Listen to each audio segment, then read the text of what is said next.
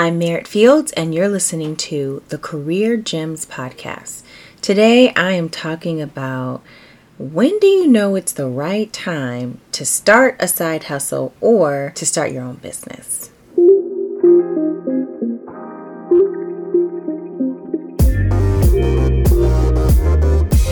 Hello and welcome to the Career Gems Podcast. My name is Merritt Fields and I equip Black and Brown women with clear, results-based, actionable tools to empower their career decisions and teach them how to successfully advocate for themselves.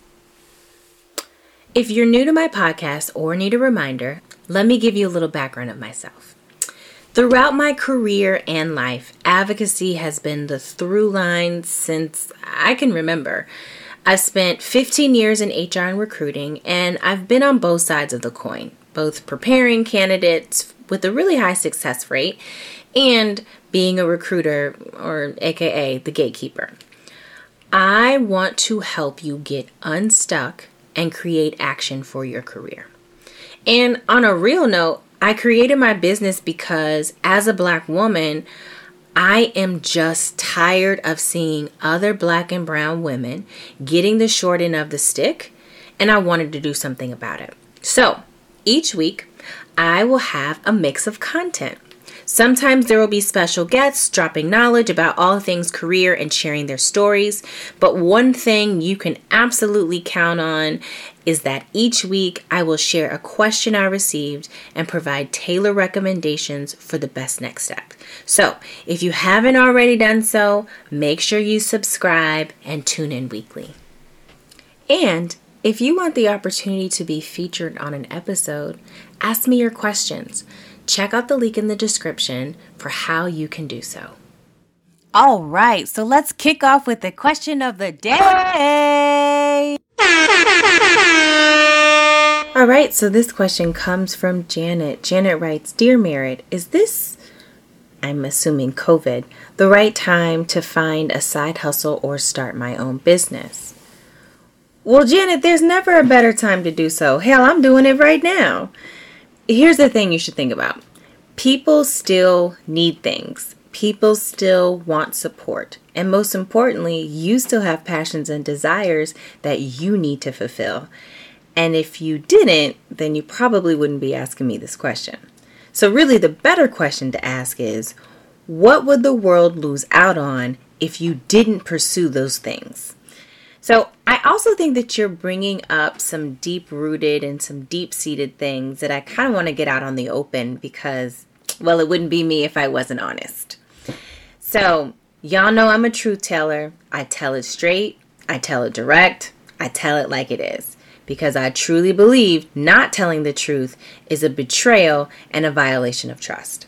So what this sounds like to me, Janet, is that there's an issue of what you think is safe. And if COVID hasn't taught us anything, there's really no such thing as safe.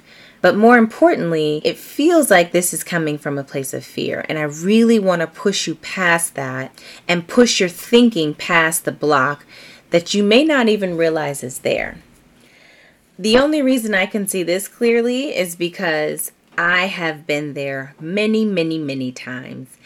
And if you don't know my story, I'm happy to share it now. So I was raised by an incredible single woman who literally was the queen of all things. To this day, I don't think that there is anything that my mother can't do or can't figure out. And one of the things, because legit there are so many, that I learned from her was how to have grit and how to have tenacity. When we were growing up, we fell on hard times. We had to go on public assistant. She lost her job and had 2 kids and was going through the middle of a divorce. And I'll say, like my mother always does, she always finds some way and she always pulls us out of it. And we were stronger than ever. And I remember she always had 2 jobs and she always had multiple streams of income. And from seeing her every day, somehow I learned, or I would say probably more accurately, I began to teach myself that my mom was hustling because there will never be enough.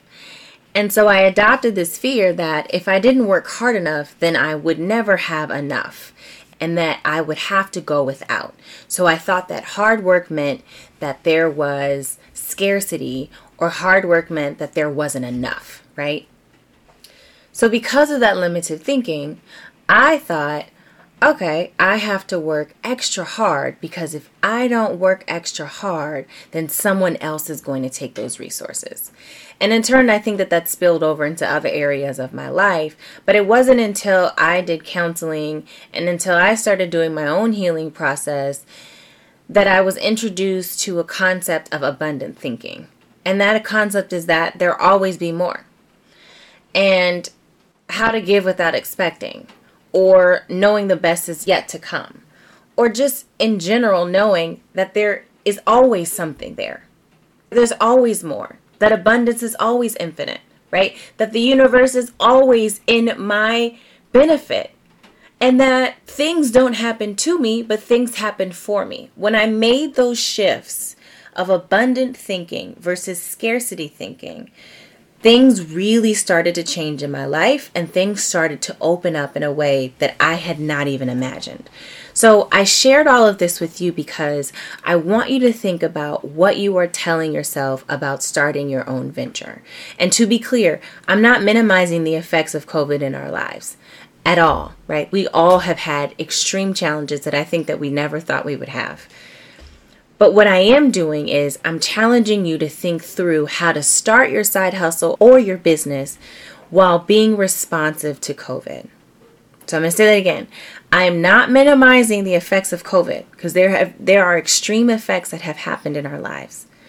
But I am challenging you to think through how you start your side hustle or your business, and how you can be responsive to COVID, and how you can think about how you can help people in their lives. So to get you started, I have some reflection questions for you. And if you're in a place where you can't listen, then just come back to it. But I really do want you to make sure that you journal and think through these things. If you can't do it right now, pause it, come back. But these are things that I think are going to help you answer this question. So the first one, what matters to me the most, both professionally and personally? The second is, what is it that I would most regret not accomplishing by the time I am 65? 3, what inspirations or great ideas have I had over the years that I haven't acted on? And the last one, what would I like to be known for, both professionally and personally? Janet, it is not simple, and I don't want to simplify things when you are putting yourself out there. But what I will say is, if you keep having this question, it means you're supposed to act. And I hope that this is helping you and encouraging you to act and to start really living in your purpose. Today was a really good question. It was a hard one because, there's been a lot of challenges with COVID. But if anything, I really want to encourage all of you to truly live in your purpose, live in your path, and do not let fear paralyze you and prevent you from doing what you're supposed to be on this earth to do. Because our time is so limited. And if that's not something that COVID has taught you, it has definitely taught me that. Take the risk. It'll be worthwhile. Remember, you are magical. And girl, your ancestors live inside you. There's literally nothing you can't do. Thank you for listening and joining me today on Career Gems.